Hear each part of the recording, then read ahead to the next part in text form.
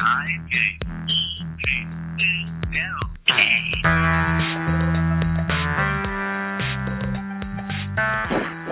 we're good. So if we could go around, and I know we have Andy Rodriguez from Multicultural Communities for Mobility. Andy? Yes. And we have Adonia Lugo. And Adonia, you have a new job, right? Mm-hmm. Yeah, I just started as the Equity Initiative Manager at the League of American Bicyclists.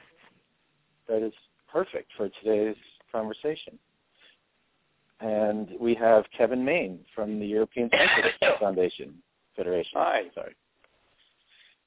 And today we're talking about cycling as a human right. And who would like to start? Kevin, it was your suggestion, I think, at one point. Yeah, it's a subject that's interesting us a lot at the moment because though we're a European body, we kind of represent cycling at the United Nations and a number of other different bodies. And we're increasingly finding that the cycling, or should we just say mobility, as a fundamental human right and an important both social and economic driver, or even more visible by its absence in the developing world, is a topic that lots of people want to talk about. Increasingly, there are money and global funds and other things that are attached to that process. And we did a bit of work 1 or 2 years ago around the United Nations Convention on Rights of the Child, which is more of a kind of Western discussion about children losing the right to be outdoors, the right to association, because the streets aren't good places for them to be. So quite excited by this kind of whole dimension and a need for some kind of different discussions. Wearing a slightly different hat at a totally practical level, for 4 to 5 years I ran a substantial program in the UK, which is closer to what you might call equality or equity, which was introducing cycling to communities that have been excluded, not just from cycling, but they were excluded from other things in life where cycling could turn out to be useful, both young people and adults. So I had a lot of practical experience setting up programs, women, disability, people with ethnic minorities, people low incomes, prisoners, drug addicts, those kind of programs. And so just briefly, what does cycling as a human right mean, like just definition in terms of, is there a definition of what that means to you? I think we're defining it in our global policy work as not so much cycling, but mobility is a human right. And under the current work that's going on to redefine the Millennium Development Goals, I mean, in the past, people had things like sanitation and obviously health, education, right of association. There are a number of things that development goals in particular that were about fundamental rights. And what's being realized is that all these things are fine, but if you can't get to them, then you are by definition excluded. And whether people are dying because a healthcare worker can't actually get to the village, whereas a bicycle could transform lives, is a very, very basic, right down at deep human rights level. So we're talking about mobility as a human right, of which cycling is a really important component because of its accessibility. You don't need a machine in the sense of a combustion engine. Okay, thank you, Kevin Main from European Cyclist Federation. And now, Adonia, you want to tell us where you're coming in? Yeah, sure. Well, I was very interested to hear what Kevin was saying about the program in the UK that he worked on, and I'm going to ask him for more information about that later because it ties in with what I have been starting to work on here at the League. Basically, at the beginning of this year, they started thinking about how to make sure that as an organization that whose mission is to represent all bicyclists in the U.S., that they were expanding their reach to bring in more populations than people who self-identify as cyclists or people who have traditionally been seen as cyclists. And so they started up this equity initiative and formed a panel of experts called the Equity Advisory Council that are advocates around the country who have done work with women and communities of color and youth and could speak to the needs for outreach to those populations. So now I have stepped into this new position that was created, being the Equity Initiative Manager, and I'm just getting my bearings on figuring out how to kind of connect the many different threads that would that fall under the term equity, which is a term that people are using now to talk about social equity issues. So if you're going to try and have equitable outcomes where there's a diverse range of communities and populations that are served by a public program or infrastructure, something like that, then you need to ensure that at the front end you're engaging with those same diverse populations. So what I have been working on is kind of my first step is just gathering information about different programs that are doing outreach with different kinds of cyclists around the country. For example, what Andy's working on in LA with Multicultural Communities for Mobility, which is an organization I have some old ties with, and I'd love to hear his update on what their work is about right now. Yeah, well, Andy? Yeah, and it's very interesting just to listen to the term human right and equity, and I think they both tie in into the work that we're doing here in Los Angeles. So very quickly, MCM mission is to advocate for safe alternative transportation access in underserved communities of color within Greater Los Angeles. We've been doing this work for about 5 years here in Los Angeles, and pretty much the premise or spark that got us to wanting to do more bike work and bike safety was we had been seeing a lot of cyclists out at night without lights, and upon further investigation, we identified a huge issue within the low-income community, especially Latino community, of people riding out of necessity and not necessarily knowing what their rights and safety laws are, and police officers coming and harassing them, unjustly ticketing them. And so we started this whole campaign to educate folks in the community and to listen to the stories of why they ride their bike and why it's an important facet of their lifestyle. And upon further investigation, we find that most of the people are not riding because they want to ride out of recreation. They're really riding because of a necessity. It is a very tight-in lifestyle to the work that they do and the wages that they get. And so as a way to get around and to look for work, most of these people are actually riding in the city, actually from city to city, from LA to Long Beach, from El Monte to West Covina, and so very transient population.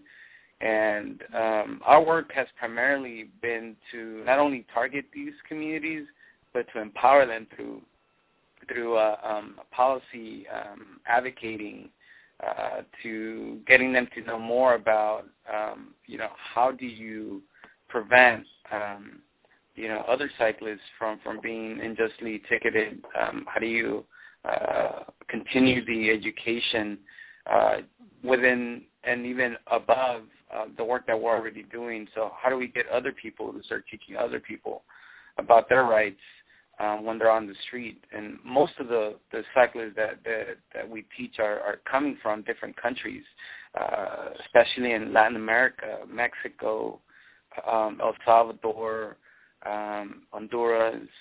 And so the work that we're doing is especially benefiting a lot of the people that are out there riding. And there's a lot of powerful stories that you hear about what they see on the street and how they would like to be treated on the street, because they're often not treated with respect when they actually ride their bike. And so it's been 5 years in the making, and we're continuing to do some great work out there in terms of educating, giving helmets and lights and and talking about some of the experiences by which people are going through, and really trying to find solutions within the community so that we can become a better and more unified cycling movement. Yeah, and I keep hearing about all the good stuff you're doing. And so now that we've introduced ourselves, maybe you all can talk to each other, ask questions if anybody has any, or compare what you're doing. Any questions by any of the of you for any of the others of you? I think, one thing that's on my mind, because I was just looking at some stuff about an electric bike ban in at least one part of New York City. I think it might just be Manhattan. I'm not sure if it's all the boroughs.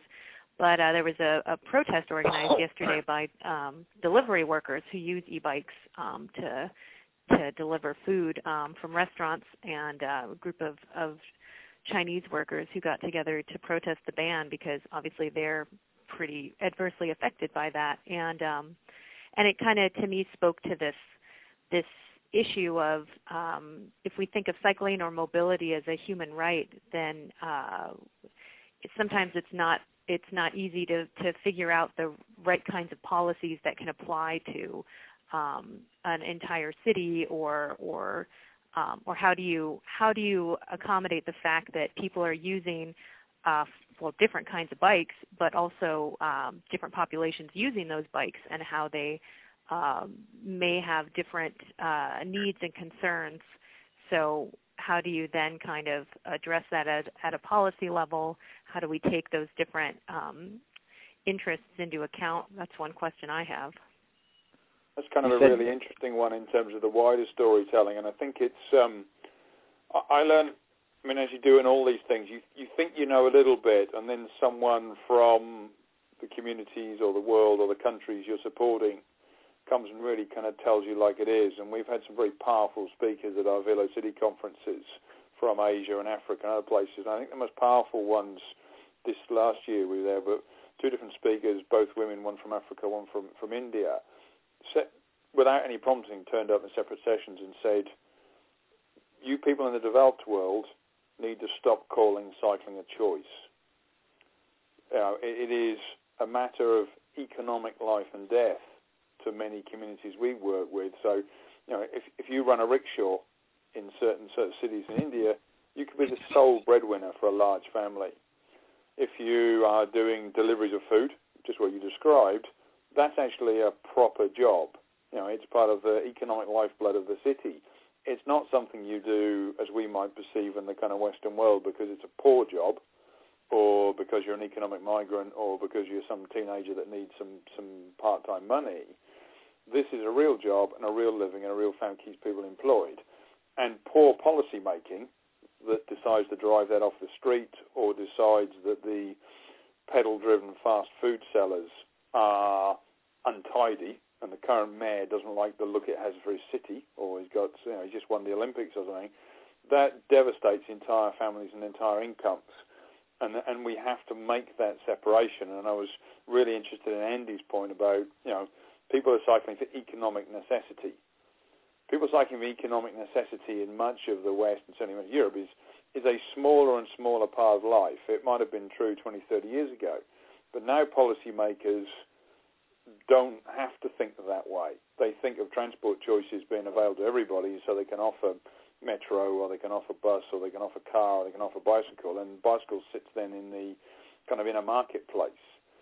And just this kind of reminder that underneath, in certain community societies, in certain social structures, mobility is not affordable, or mobility is part of the economic model in terms of cycling delivery, cycling businesses, is constantly getting lost.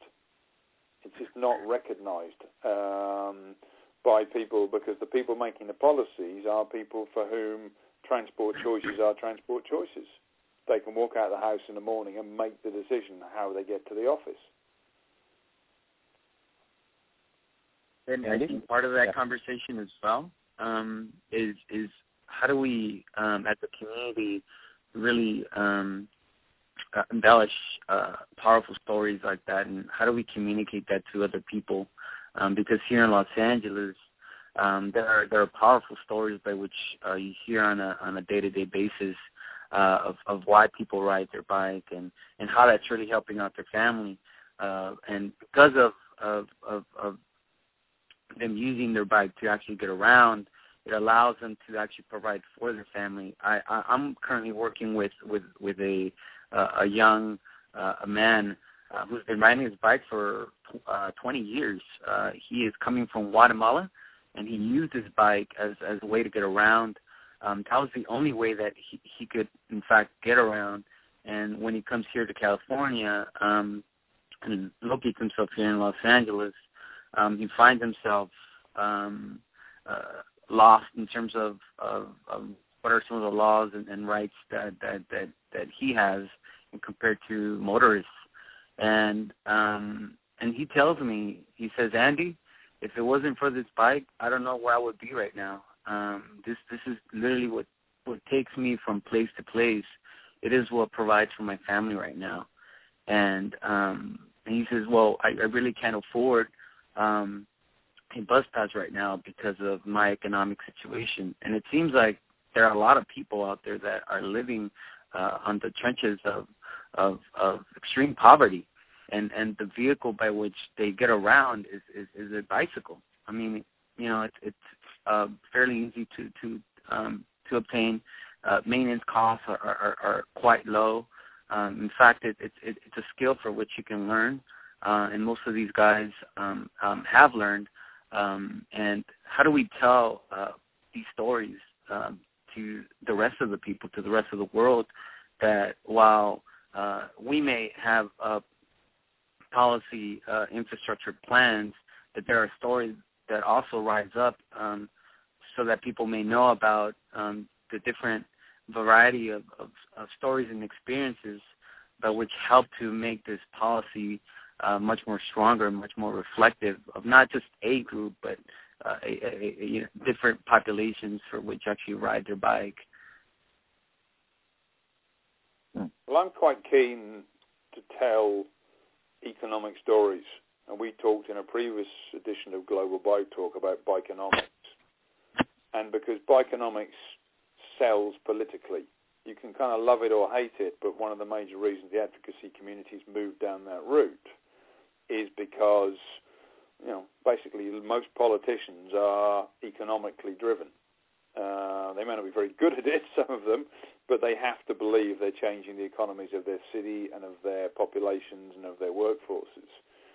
So, but telling one man's individual story doesn't always do it, but telling, a community's economic story, or did you know that bicycling supplies, X% of the workforce of the city, or could provide it, it does push us down a different channel, because very often in doing that, we tend very deliberately to blow up the importance of the kind of middle-class economics, because those people are politically important and politically influential and politically journalists, and they make mayors and others feel important. But however you cut it, that link between cycling and economics from the very grassroots individual man from Guatemala, but what we have to be able to do is collectivize your experience so that it actually means something in the context of the whole of LA.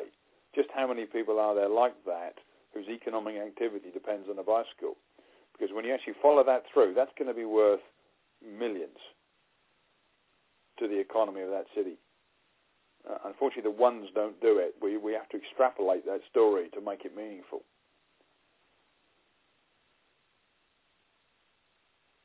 Well, speaking to the bikeonomics side of it, one area that I've discussed with Ellie Blue, who couldn't be on the call, but who recently published a book under that title, we've talked about the issue of economy being somewhat left undefined, and how if we want to use bicycling as an economic development tool, we can do that very strategically at a local scale. And what's going to be cool in the future, I think, is seeing more bike advocates and organizations work on figuring out what that looks like. And one example is the Community Cycling Center in Portland has been working for a few years on some different projects to basically what they're trying to do is develop community-based programs that promote bicycling and support people using bicycles, but seeing the bicycle as part of a larger framework and seeing mobility at the neighborhood scale as part of this larger economic system that people's livelihoods are hooked into. So I think that that's definitely part of that selling the business benefits of bicycling and all that is keeping the local scale in mind as well. Donia, do you have interaction with people in government or places of power where you have to make these arguments yet? Well, not me yet, but the league has certainly been working on that for some time. The theme actually of the National Bike Summit this year was Bikes Mean Business, and I know that as Kevin was saying, this is a very current and politically salient argument that advocates are making, that bicycling can help improve local economies and boost cities, and I think that really ties into the rise of interest we're seeing around the U.S. By different mayors who have this kind of competition going on over who can make their city the most bike friendly. And I did my dissertation research in Los Angeles and got to witness that transition there, where Mayor Villaraigosa got behind the Ciclovia effort that we were organizing and took it on as a city project. And so now, I think he's a pretty good example of how political leadership in the U.S. is starting to make some connections between promoting bicycling, promoting healthy transportation, and other ways of improving the city. Hasn't this been a particularly strong year, if we move back to kind of equality or equity, for the league and others in the promotion of kind of gender issues within cycling? I've been just kind of following it at arm's length. A lot of good work earlier this year on cycling for women, women as cycling leaders and that kind of work, which I was quite impressed by. Yeah. Another project that the league has going is Women Bike, and bringing together different women advocates and focusing on how to design promotion programs and really just kind of covering all the bases of advocacy on how to connect better with women who use bikes. And that's been a very exciting thing to witness and be part of. Carolyn Shapansky, who's the director of communications here at the league, has been the driving force behind that, and they're having their third National Women's Bicycling Forum this coming March as part of the National Bike Summit that the league puts on every year here in D.C. So I'm hoping we can, with the equity initiative here, kind of follow the momentum and enthusiasm that we've seen around Women Bike, build on that. It's kind of interesting because you almost describe them as separate initiatives, where from where I've been coming from in past years, the two are almost inseparable. Well, they are inseparable. Oh, I totally agree. That's me speaking more as an organizational structure nerd. Within the organization, these are allied but separate programs. But certainly, representing women is part of what the Equity Initiative is doing. So they're very much of a piece, and we're working in tandem. Yeah, we certainly, there's a lot of evidence in Europe, and obviously we have countries where, like the Netherlands and others, where there is more cycling, so you have a much bigger test bed to kind of come from, where, and people have reacted against the statement, but basically if you can see women cycling, it suggests that your cycling infrastructure and your cycling community is actually making progress, because whether we like it or not, there are various fear issues and childcare issues and peer pressure issues, which mean dangerous cycling infrastructures, women are discouraged from using it. So this is now in the situation in the Netherlands where more women cycle than men for transport journeys. And there's some very interesting stuff following through that in various countries to kind of why that might be. And actually, a lot of it's due to the fact that women's daily journeys, maybe involving childcare, are more suited to cycling. They're sometimes shorter, they're more neighbourhood, they're more multi-trip, they're more multi-destination. Man takes car to work in the morning, returns in evening with car, is leaving sort of other choices that are needed by the other member of the household. And it is a stereotype and it is a cliche, but the reality on the ground is when you measure it, that turns out to be true. And in countries like Spain and others, we see that women are vastly larger consumers of public transport, because in slightly more patriarchal societies, if there is a car, man takes it, leaving other choices. So the whole sense of getting the kind of number equality and getting cycling moving agenda by being able to measure what proportion of the people on the streets are women as an indicator of is our cycling policy working is quite a powerful tool. Andy, does MCM use data? Do you rely on? Do you collect it about who's on the street? We often rely on data and information that comes out either from the LA County Bike Coalition or just numbers that we get from different articles. But in terms of just the topic of having and encouraging more women to ride bikes, I think it's an interesting thing to pursue, especially here for MCM, because we've been advocating for bicycling for such a long time, and I think we've done it very successfully.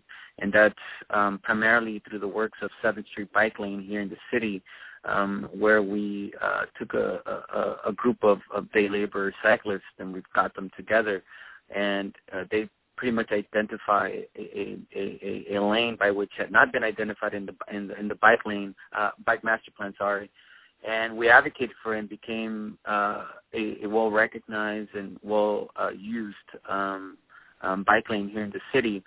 And it's very interesting because when I talk to other women about bicycling, it's usually about the fact that there's not that much infrastructure, that they fear actually riding between parked vehicles and traffic. And so our work should and will be to encompass not just low-income bicyclists, but also women, and encouraging them, because for us it's an indicator that the policy is actually working, because it's including and being reflective of the needs not just of men but also of women, and so but it's primarily the things that I'm listening to, the fact that while infrastructure is growing here in the city, we are still lagging in terms of having more women on bicycles. More men are actually riding bicycles than our women, and so how do we encourage more bicycling? And I personally feel that there's a lot of factors, but I think one of the main factors is infrastructure. And if we do that right, and if we tell the story right in terms of not only the micro experience but the macro experience, then I think I think we can definitely have more success in that field, and I think we can have a more livable and bikeable community here in Los Angeles. Well, I would, I guess, adding to the gender discussion, and speaking as an anthropologist, one thing that I've witnessed through participating in the bike movement and also being a bike commuter myself for many years is it ties into the infrastructure question too, because being a cyclist, oftentimes if you're riding in a situation where there isn't a lot of dedicated infrastructure, or even if there is and people are still just kind of crossing paths quite a bit, you have to assert quite a bit of personal right over the space that you're traveling through. Right. You have to be maybe a little aggressive, and that can be really fun, but it can also be a barrier for people who have been socialized to not be super aggressive, which tends to characterize the way that women get socialized. So I think that there's something there. Maybe that could be one of the reasons why you would see more women biking if there's more infrastructure in place, because having the infrastructure would seem to require less of a personal, staking a claim to that road space. But there are other factors that I think are also interesting. And again, Ellie's coming to my mind because she writes about women and bike issues very extensively. And she's commented on the fact that in the U.S., we have a kind of, opposite effect, where because women are more responsible for child care and elder care and household errands and things like that, they do sometimes feel more tied to the car and needing to be able to run errands in a car and tote children and soccer balls or whatever all around town. And so it's been really cool to see, especially in the Pacific Northwest in the U.S., but all over the place, the development of more family biking networks and communities and people who really are working to support each other, being able to bike with kids. And they've gotten a fair amount of media attention, too. I know there's a woman in Portland who's been on Oprah because she bikes everywhere with her little brood. I think it's kind of interesting is the reversal where, Northern Europe, less so. Europe isn't universal, but obviously the Netherlands, Danish, German, Scandinavian model where, and partly driven by parking and travel restrictions, if someone actually said, it is more convenient to move my children around by car, would just be laughed out of the room, where the kind of cargo bike, multiple children on bikes, because the cities and the parking and the regimes and the street speeds and these kind of sports clubs or wherever it may be with the soccer balls, the idea you would be able to drive around them efficiently when they are all a short bicycling distance has become, absolutely apparent that it is bicycling that's going to enable you to do this. And that is that transition, whereas, say, particularly the Netherlands is now kind of 51, 52% women cycling, for exactly the reverse dynamic to what Ellie's describing, with women making choices and feel wedded to the car. That's Adonia. Yeah, so Adonia's describing Ellie's work, or Ellie's writing. Oh, you're right. Okay, it was Ellie. Okay. Somebody's probably said it. Yeah.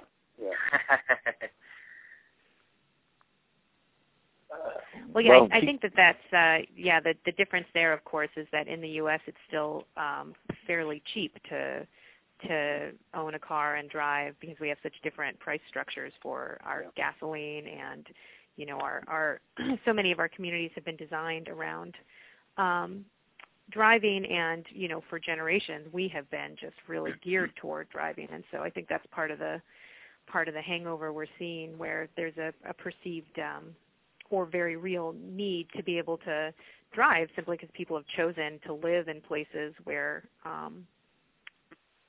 they just driving is just an afterthought. It's just going to be the way that they get around. And so it's a challenge for the bike movement to try and bring more awareness around those things and identify, when people are making those sorts of lifestyle choices, transportation being a very important factor in there. Right. It's kind of interesting. Sorry, go on. Yeah, I would totally agree with that. For example, you got several suburban cities here in the county of Los Angeles, for example, Downey, Covina, where it was about 2 months ago. I was actually went into Downey. I had never been there, and the way you get around, there actually isn't any sidewalk. There's just a bunch of front yards, and you have to walk over them. And the only infrastructure provided there is for vehicles.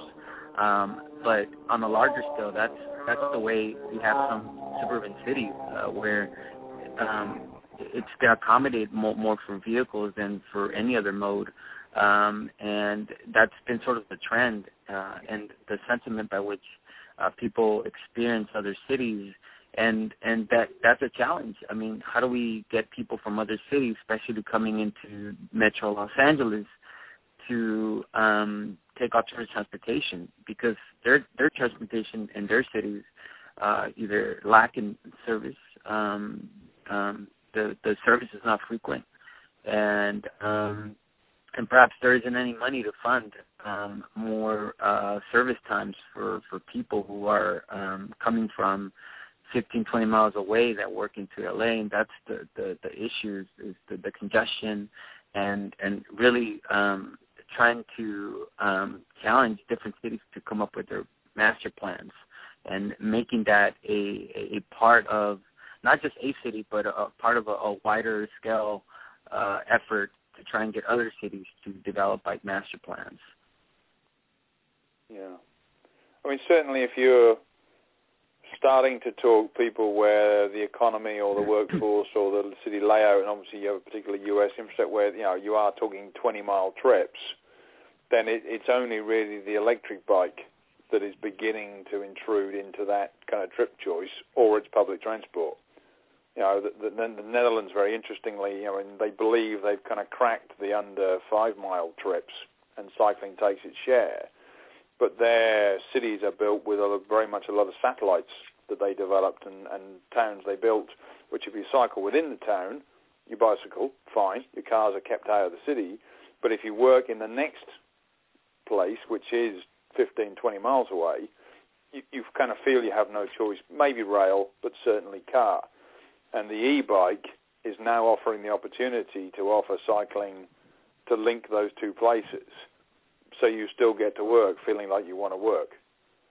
You don't have special clothing, you don't have special protection. And that's opening up a whole new dimension on that kind of interurban journey in a European context, or within a bigger city, bigger metropolis, if it's there. But most of the discussion up until the kind of arrival of the e-bike has been all about the kind of 5-mile trip, and the very local neighbourhood trip, not the middle distance. The middle distance has been the domain of public transport.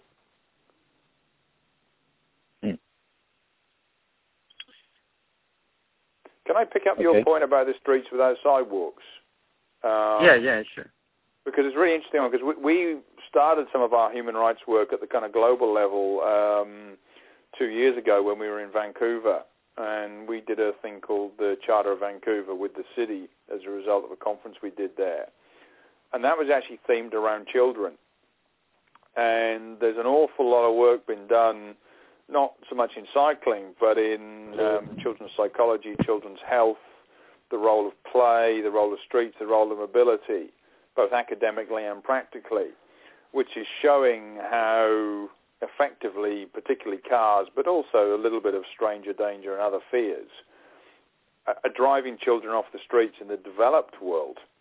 Now that's causing both a crisis of obesity, but it's actually beginning to emerge that it's having strongly detrimental effects in mental health, in kind of various other factors in the children's ability to associate well and education and these kind of things. And they're all very reasonable decisions parents are making, which is, I'm not happy with my child being on that street. So, interestingly, a lot of the European cities reacting is if you have a street without sidewalks, it's because the whole street space is one big sidewalk. You either exclude cars or you have such slow speed limits and you have engineering to protect them. But in this human rights context, we have a really interesting discussion emerging about the kind of human rights of the child to effectively to be allowed to go outside, to explore their neighborhood, to travel, to move about, to meet their friends. And cycling is only one of the parts of that, but the idea that every kid gets a bike and every kid can play on their bike outside the backyard is one of the big kind of human rights stories that is emerging in child psychology and child development and child mobility.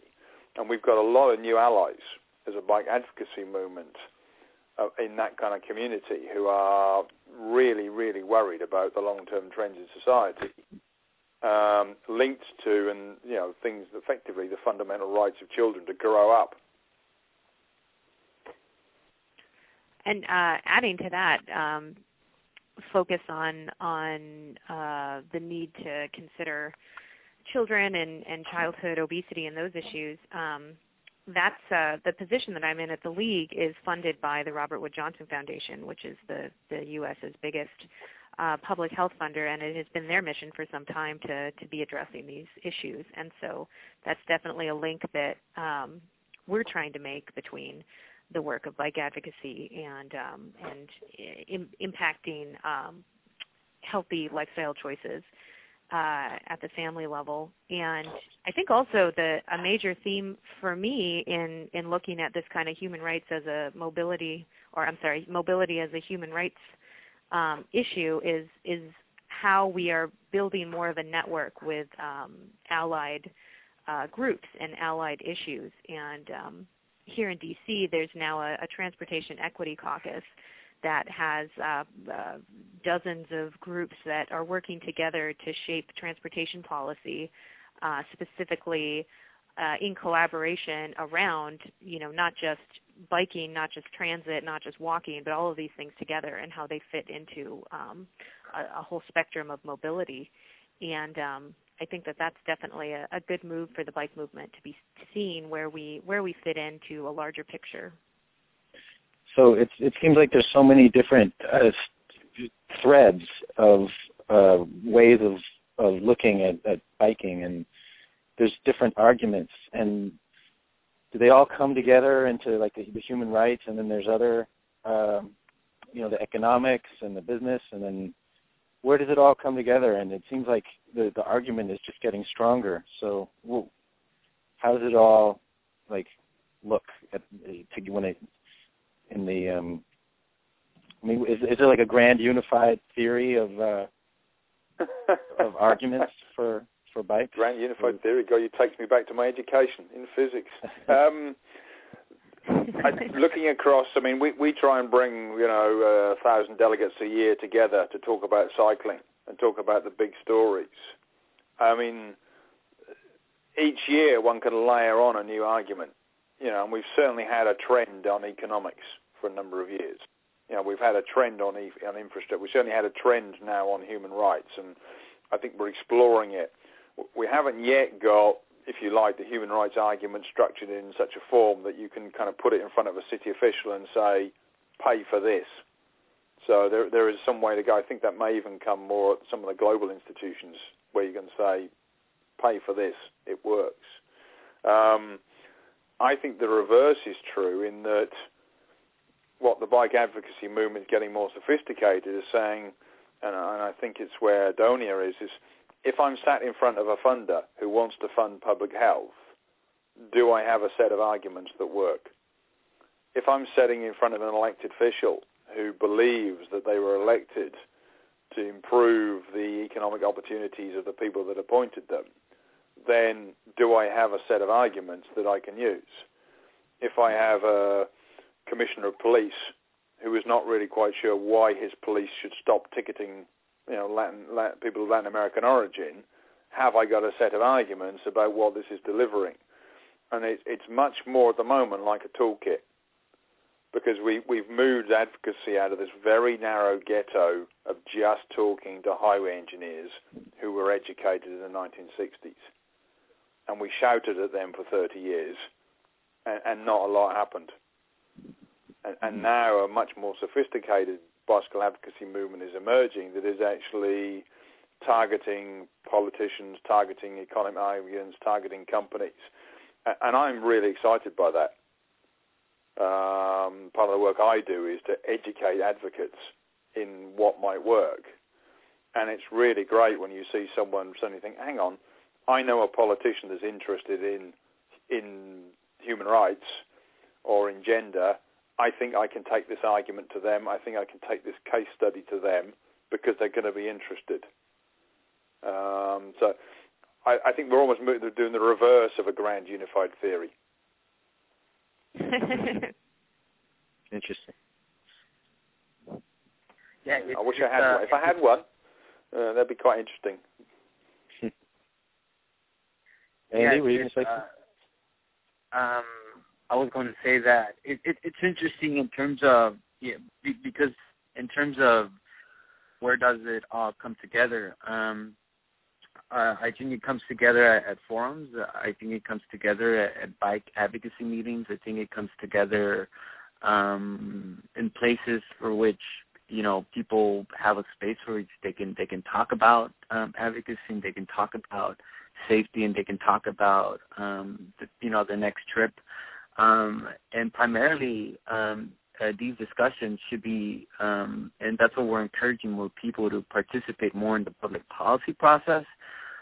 Because what we're seeing now is that there are a lot of cyclists here in the city, but are not necessarily in the public policy process.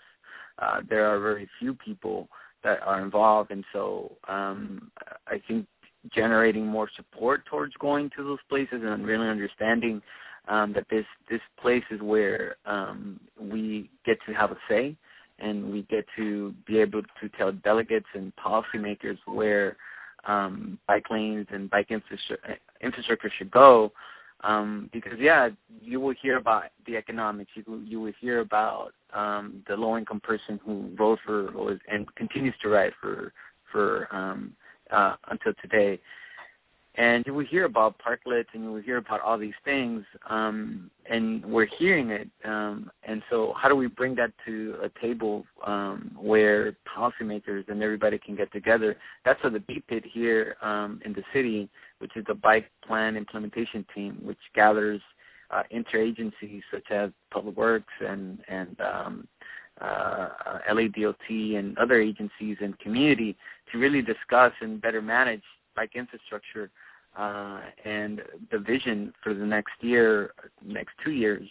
But often those meetings are not being packed. They're being packed by a certain group, and we need other people to from different backgrounds, from different experiences to come together. And I'm seeing a lot of youth for which are going to critical mass and they're doing all these great rides, but I would love to see more people involved in the public policy process, and that's where our work really comes in. How do we attract people to organizations for which can better sort of navigate and teach people what the process is? How can we give them pointers by which they can empower themselves and empower the community, and bring that to the platform for which it's really going to dictate what the next 1, 2, or even 5 years of the LA Bike Plan, where that's going to go and where the infrastructure is going to go and where the need is. So most definitely there's a lot of trends out there, but, just getting people to a place by which they can talk about that with other public policymakers, I think it's the important key thing. And figuring that out, I think, will be, the task to, that everybody's working on, and how do we get other people to work on that as well. Can I ask, the question that, the presumption is that, if you like, they've got to come to us, or we've got to bring them to us. With your work in, say, the Latino community, is there not another strategy which is, or do you even get the invitations, which is, wherever the political forums are that represent that community, you're kind of sneaking cycling into that discussion and having it, having a demand for it, because as minute you have a meeting about cycling, it is self-selecting. All the things you describe, whether you're young or you're not engaged, or they might all be radicals, or they might be this, whatever it is, it's an exclusive environment, as opposed to, in a particular environment, people tend to say, one of the things that really worked for me was this cycling. Can we not all advocate for it, but placing it in a different place? So do you go to other... Yes. I totally agree on that. When I talk to people and I say, there's the LA Bike Master Plan, everyone's like, wait, what? What is that? And I have to go in detail in terms of what that is. But it was passed several years ago. And so because of the structure, the way by which people have to go to a specific location, to a specific time, it's really hard for a lot of people to get get there because of their sort of working conditions in terms of whether they can get out or not. And so what we did at the time, City of Lights, which is a project of LA County Bike Coalition, what we did, we actually took the meeting to the people because the city hadn't yet reached a full-on outreach program. And so we told the city, well, we would love to do outreach for you. So we would take the meeting onto the people. For example, we took it to a group of young students at the LA Conservation Corps here in South Los Angeles. And we took it elsewhere as well. We took it to churches. We took it to community groups so that and the times at which we took it, the meetings was at around 7 p.m., 8 p.m., so that they could have a chance and a voice. And what we would do, we would gather the feedback and we would take it back to where the BPITs were being held. And so that was a strategy that we used. But again, having physical people is always a great thing. And getting more people like that, it's definitely a plus. And so and then the strategy that we devised definitely worked. But how do we get other people to sort of do that model? And that's the model that we've been promoting because a lot of people can't get to a 1 o'clock meeting, 2 o'clock meeting during the work week. So that's something we've got to, identify and find a solution for. And so this model works very perfectly in really addressing that issue. Partially, but again, we need people who can physically be there so that there's a stronger voice during these meetings. I was thinking, the example I would use is in our outreach programs in the UK, one of the most exciting periods was one of my team did some work inside a Hindu temple, a Hindu community based around the temple. And the first thing that was kind of the women cycling was effectively looked down upon, something you didn't do in their community. But some of the younger mothers said they wanted to cycle with their children. The children had been learning cycling, they'd been taught cycling at school, they wanted to cycle in the park. So we facilitated that with lessons and bicycles and trips, and 6 months later, we've got a whole community of mums from the Hindu community who cycle, organising their own rides. What then happened was not anything to do with us, is that they became an advocacy voice for that part of their city, but also, interestingly, within their own community. So they were saying to the community elders, the community, what is it we're going to do this year? What projects are we going to do? They're saying, we want to do more of this. We want more mums to experience this. We want more of our community to do this. This is really, really special. And effectively, they had absorbed what it is we did. So we didn't need to take their story anywhere. They were taking it themselves. And we had similar very powerful experiences with teenagers who were brought into various programs, doing things, organising a BMX club. And in the first 6 months of the project, everybody in the neighbourhood hates the kids on their BMX bikes because they're vandals, they're probably on drugs, they play loud music. And then a few months later, these kids have restored a public park, everybody wants them, but they've become their own advocates. Now, we're not able under kind of community funding to sustain those clubs just because we, the benevolent cyclists, have got that going. They've got to stand up and go forward.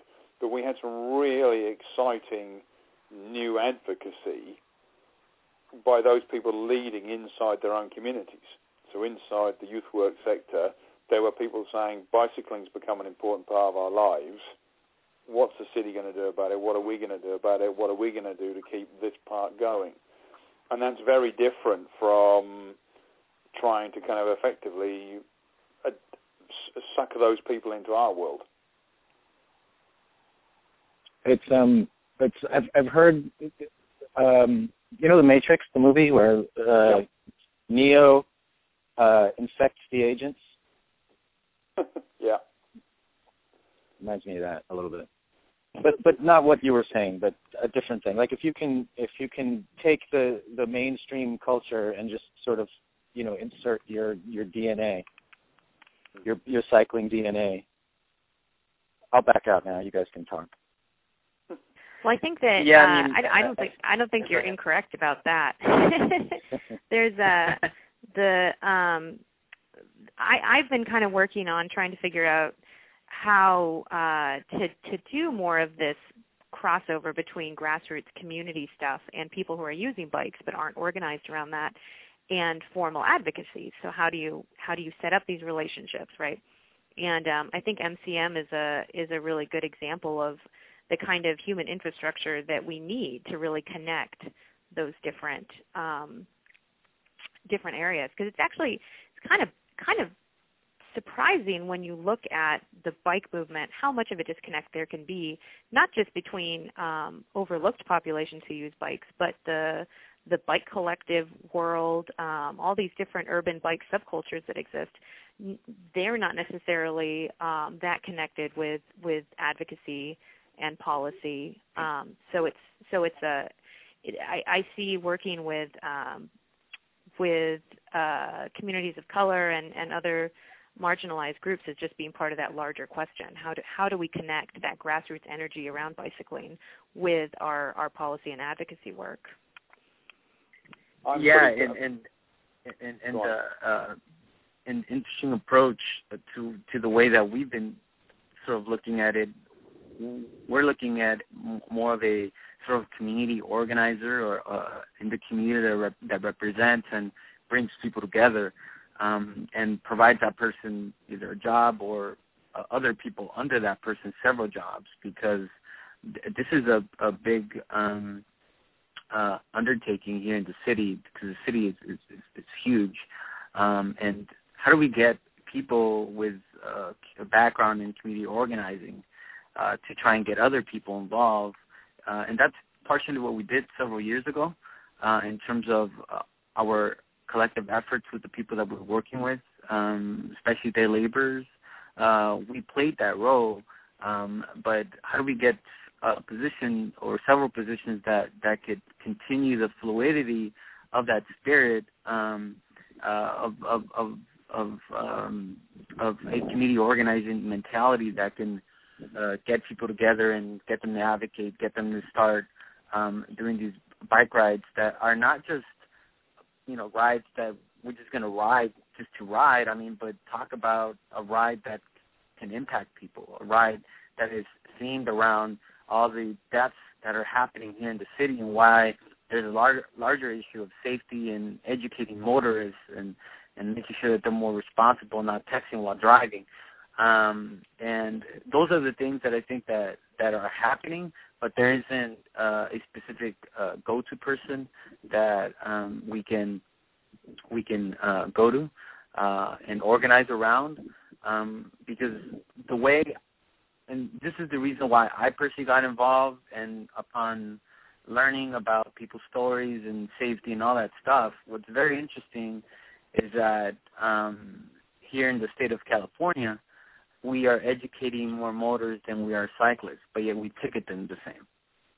And the way that the state pretty much devised this sort of plan was that it would be up to the cities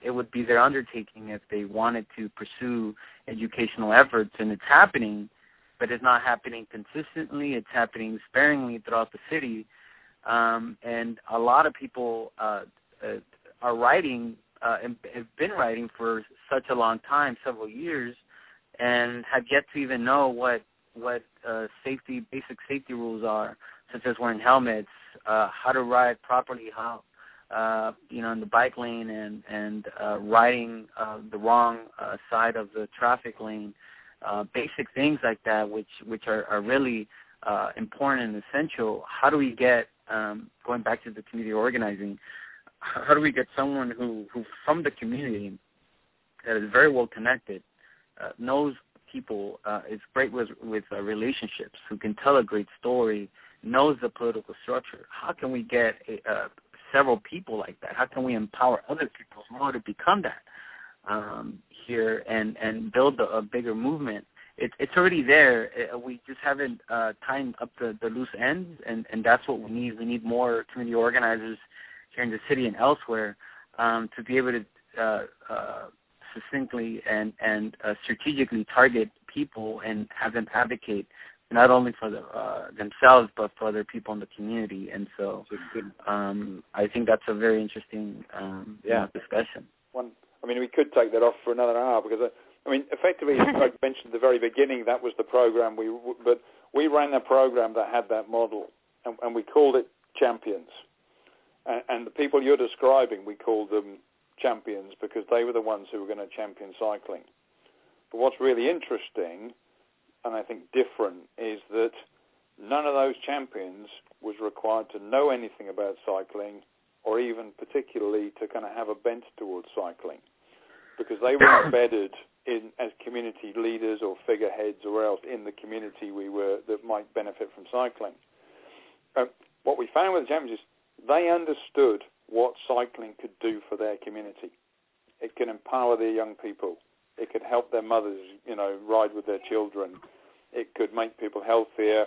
It could help drug addicts and mental health problems. So that the champion was someone who kind of understood this is a good thing.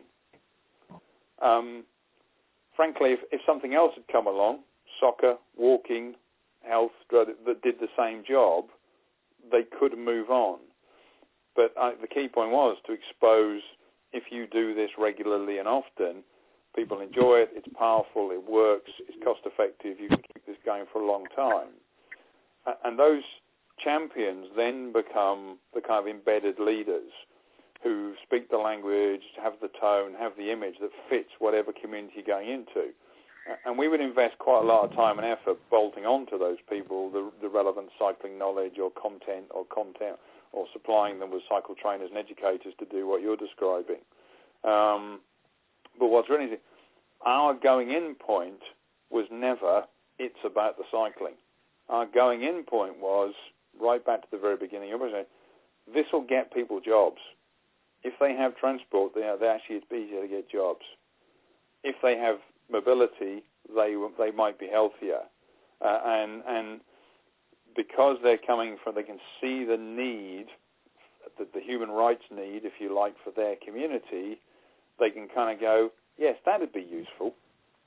And we got into that, and for 4 years we worked some of the groups and got absolutely extraordinary results in commitment to cycling.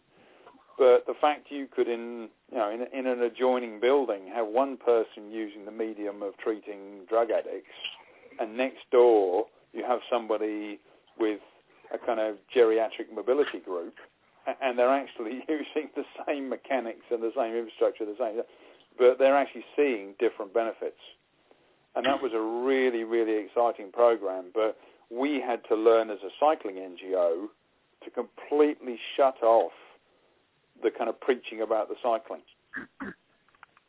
because it was the benefit to the community that had to lead. And if they couldn't see the benefit to the community, it didn't matter what we said in the slightest. Yeah, absolutely. In terms of what you said, Kevin, and I totally agree with the sentiment, and that's how I've been feeling for quite a long time. Is how do we get not only people jobs, but how do we get people trained? How do we get people informed? Because part of empowerment is for them to be informed. And so how do we get people in the community? And there are a lot of models out there. There's the Promotoras model, which the premise of that is to sort of get someone from the community who's very keen on relationships and is very knowledgeable about people and knowledgeable about their families. How do we get people like that, like a Maria in the community? How do we get a Joe from this neighborhood who's very well known to sort of spark that discussion and to get them to strategically begin talking about ways to, further empower and advocate people in the community. And that's something for which we're seeing but it's such a small scale compared to the number of cyclists out there and the areas by which are being worked on. And so, but that's something that we're pursuing in terms of the advocacy part. How do we empower people? How do we educate people? Because the one thing, again, is that not a lot of cyclists know that there's a bike master plan, and that's something that I hear often. So, and there are ways by which we can do that effectively, and try and get people engaged. And does anybody who's not engaged care about a bike master plan? They care about their kids being safe. They care about having a job. They care about how they get around. They care about how much money they earn. The fact that a bike master plan enables that is that not irrelevant? Well, in terms of the bigger perspective, yeah, everybody cares about safety in general. They don't want their kid being hit on the street. Doesn't necessarily mean that they have to know the bike master plan, but it's a venue by which could lead them to discover opportunities by which they could advocate for. And for our organization, pedestrian transit is also a huge issue for us in terms of how many pedestrians are being killed. And so the discussion could take many forms, but how do we get them to centralize that and to look at the different options by which they can go to and advocate for at the public policy level? But safety in general, I think it's a key thing. People feel it. Yeah. People want to be more safe. People want to feel they are welcomed on the community that is not just a car-centric, society. And how do we get them to talk about that? Many often they will say, well, I've never had anyone talk to me about that. They talk about it amongst people, but it's just a conversation. It's not a sort of guided conversation by which we have a conversation and then we take the next step, and that's how we do it. And I think that's what's happening all over the city is we're having these conversations, and there are groups out there like the LA County Bike Coalition with the Ambassador Program. I think they're doing a fantastic job in terms of the model, the neighborhood model that they're taking. We have groups like the Eastside Lattice, Just Ask LA. That's already happening, and the efforts that they're doing are very well recognized. And so, but on a larger scale, there's a bigger need out there in terms of getting more people like that. But yes, safety, that's a general concern, and how do we guide that conversation? It's where I was getting at. Because conversations could take place at coffee shops, but they don't necessarily mean they're going to go anywhere. Yeah.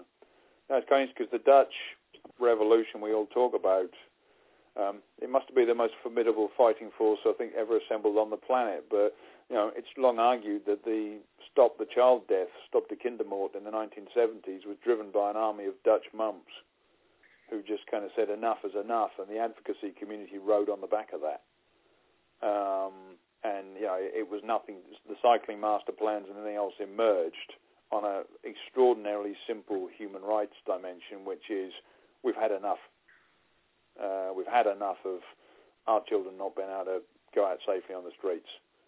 And an extraordinary coalition emerged that was very clear, single issue. And, even the Cyclist Union didn't exist in the Netherlands in its current form until after that movement got going. Well, I hate to have to cut out here, but I have to run to another meeting. I want to keep talking about this stuff. Well, this is a good, I think we've done well. Yeah. We've raised issues.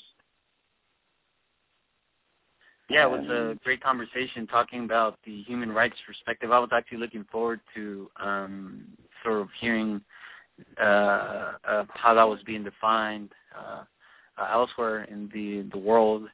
And I think Kevin really spoke about the experience and how that really ties into what we're doing here as a necessity. And really speaking not only on a micro level but on a macro level in terms of how that really benefits businesses and how do we get equity as being part of that dialogue, and how do we move that forward. And and then the great work that Adonia is doing at the national level. I congratulate her and the efforts that she's undertaking. It's a big deal, and we look forward to working together and seeing how we can get some action plans set up. Danya and Kevin, you wanna give us a little? I just want to say thanks once again for the invitation, because it's I enormously enjoy this kind of international transatlantic dialogue with the colleagues in the US, and I think it seems coming from old Europe where we have our success stories, but I think the energy that is emerging in the US advocacy movement, in the League, and in Bikes Belong and the individual city programs is really quite exciting. And we're genuinely not so far apart. I think you have strengths in advocacy that are ahead of much of the kind of European processes, even if you don't yet have other kind of citizens cycling on the streets. So thanks for the invitation once again to be part of the debate. Thank you, Kevin. And Danya, do you want to? Yeah, I'll echo that. Thanks for inviting me.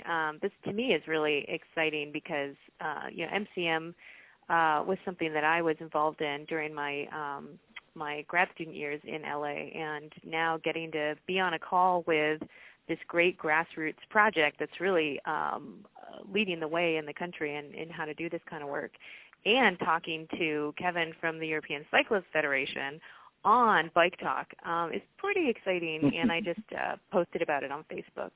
Oh, so, great. Got to get that social media in there. So thanks so much for having me. Thank you, guys. And, do it again. We need a topic for next month if anybody has any, and, you can come again if you want. Great. Sounds awesome. All right, great. Thanks, All right. Nick. Bye, everybody. All right, thanks, everybody.